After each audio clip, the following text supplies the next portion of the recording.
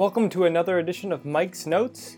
Today we are going to talk about the finish line fallacy.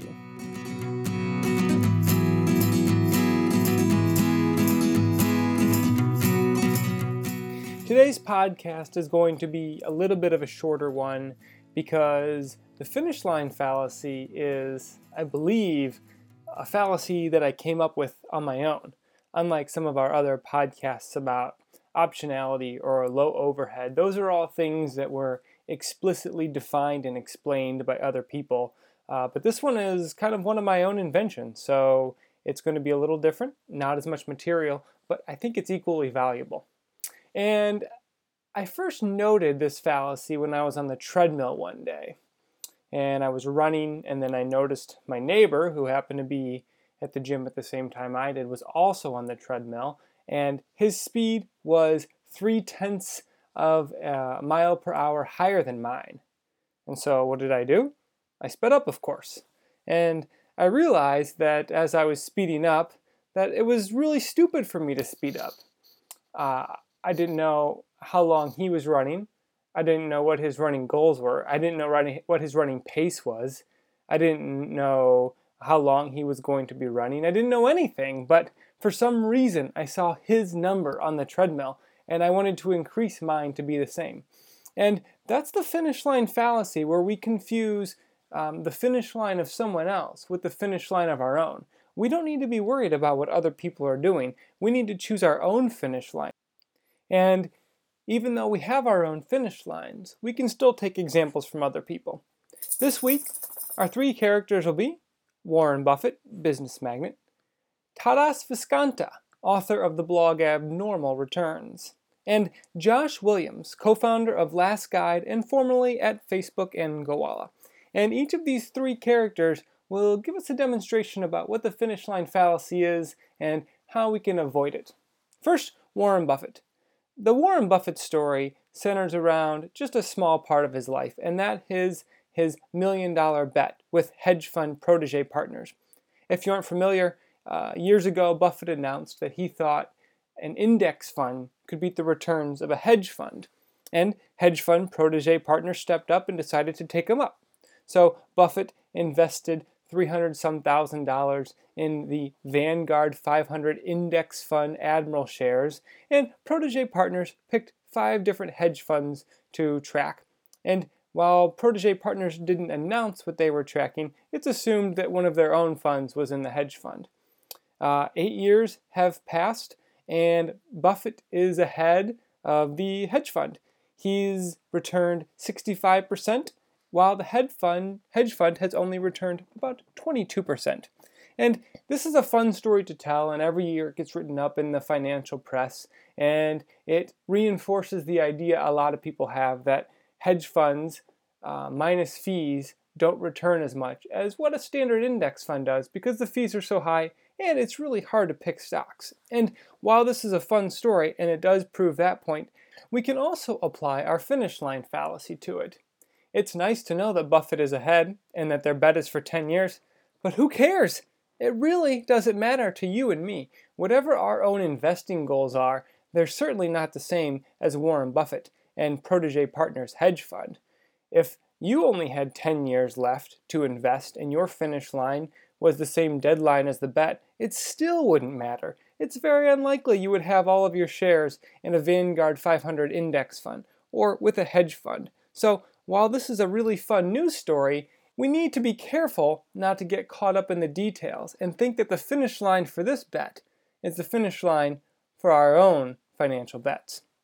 Our second character is Taras Viskanta, author of the, quote, forecast-free blog Abnormal Returns, end quote.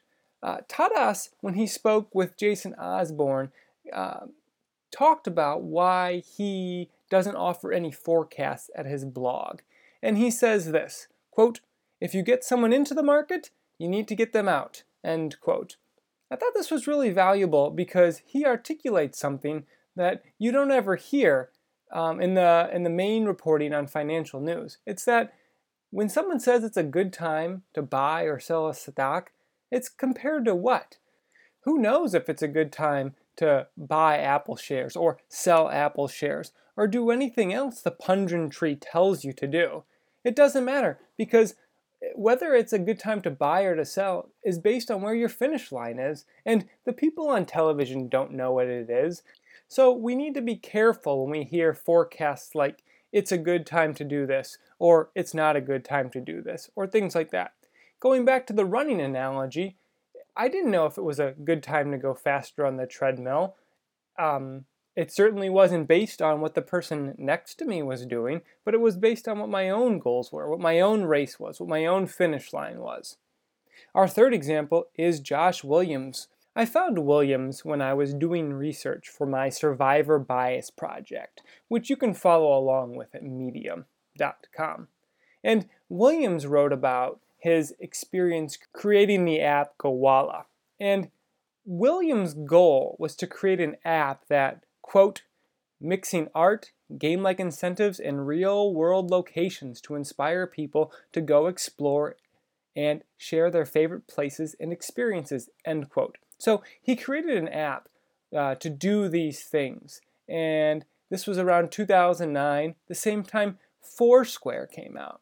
And so Foursquare and Gowalla were basically in the same area, but not exactly. And it was that not exactly part that got Williams and Gowalla into trouble. Foursquare started touting how many check-ins they had each day. And that was the figure, that was the metric that the news media picked up on. And once Foursquare decided to make check-ins the metric, that is, once check-ins were effectively the finish line, or how far you were from the starting line, that's where the focus began. Williams wrote, quote, they began to publicize the number of people who were checked in every day and consequently define the metric that would be used to measure success in our space. In doing this, they created the game. Since we were the other major app at the time with a BFB labeled check-in, the pressure was on to return in kind, end quote. So the problem Williams has is that he's started something and then a competitor has come along and that competitor decides how things are going to be measured.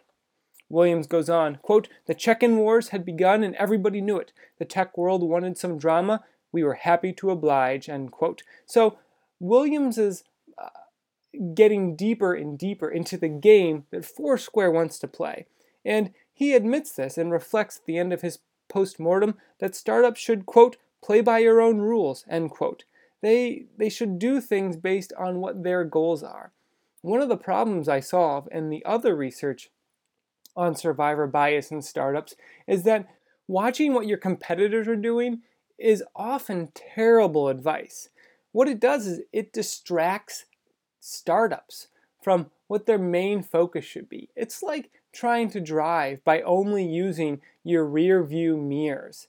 It doesn't matter what the people next to you or behind you are doing. Your main concern needs to be what's in front of you and where you're going. And it's hard to sometimes define our own finish line. Williams and his company suffered because they weren't able to define their own finish line. We get in the news and forecasts for financial things that it's a good time to do this or not to do this. And that's sometimes helpful because it's hard to come up with our own finish line. It's hard to figure things out on your own. Take the retirement age. It's hard for someone like me to figure out when I'm going to retire. Typically, people retired when they wanted to travel more or to get away from a job that was physically exhausting. I get to do both of those things to most of the extent I want nowadays. It's not like I have to leave something in doing writing or podcasting or some of the other things I do to earn a living. And so, how does one figure out when to retire, when the rules change, when I have to choose my own starting line for my own race? I'm not a regularly religious man, but I still find advice in the Bible sometimes.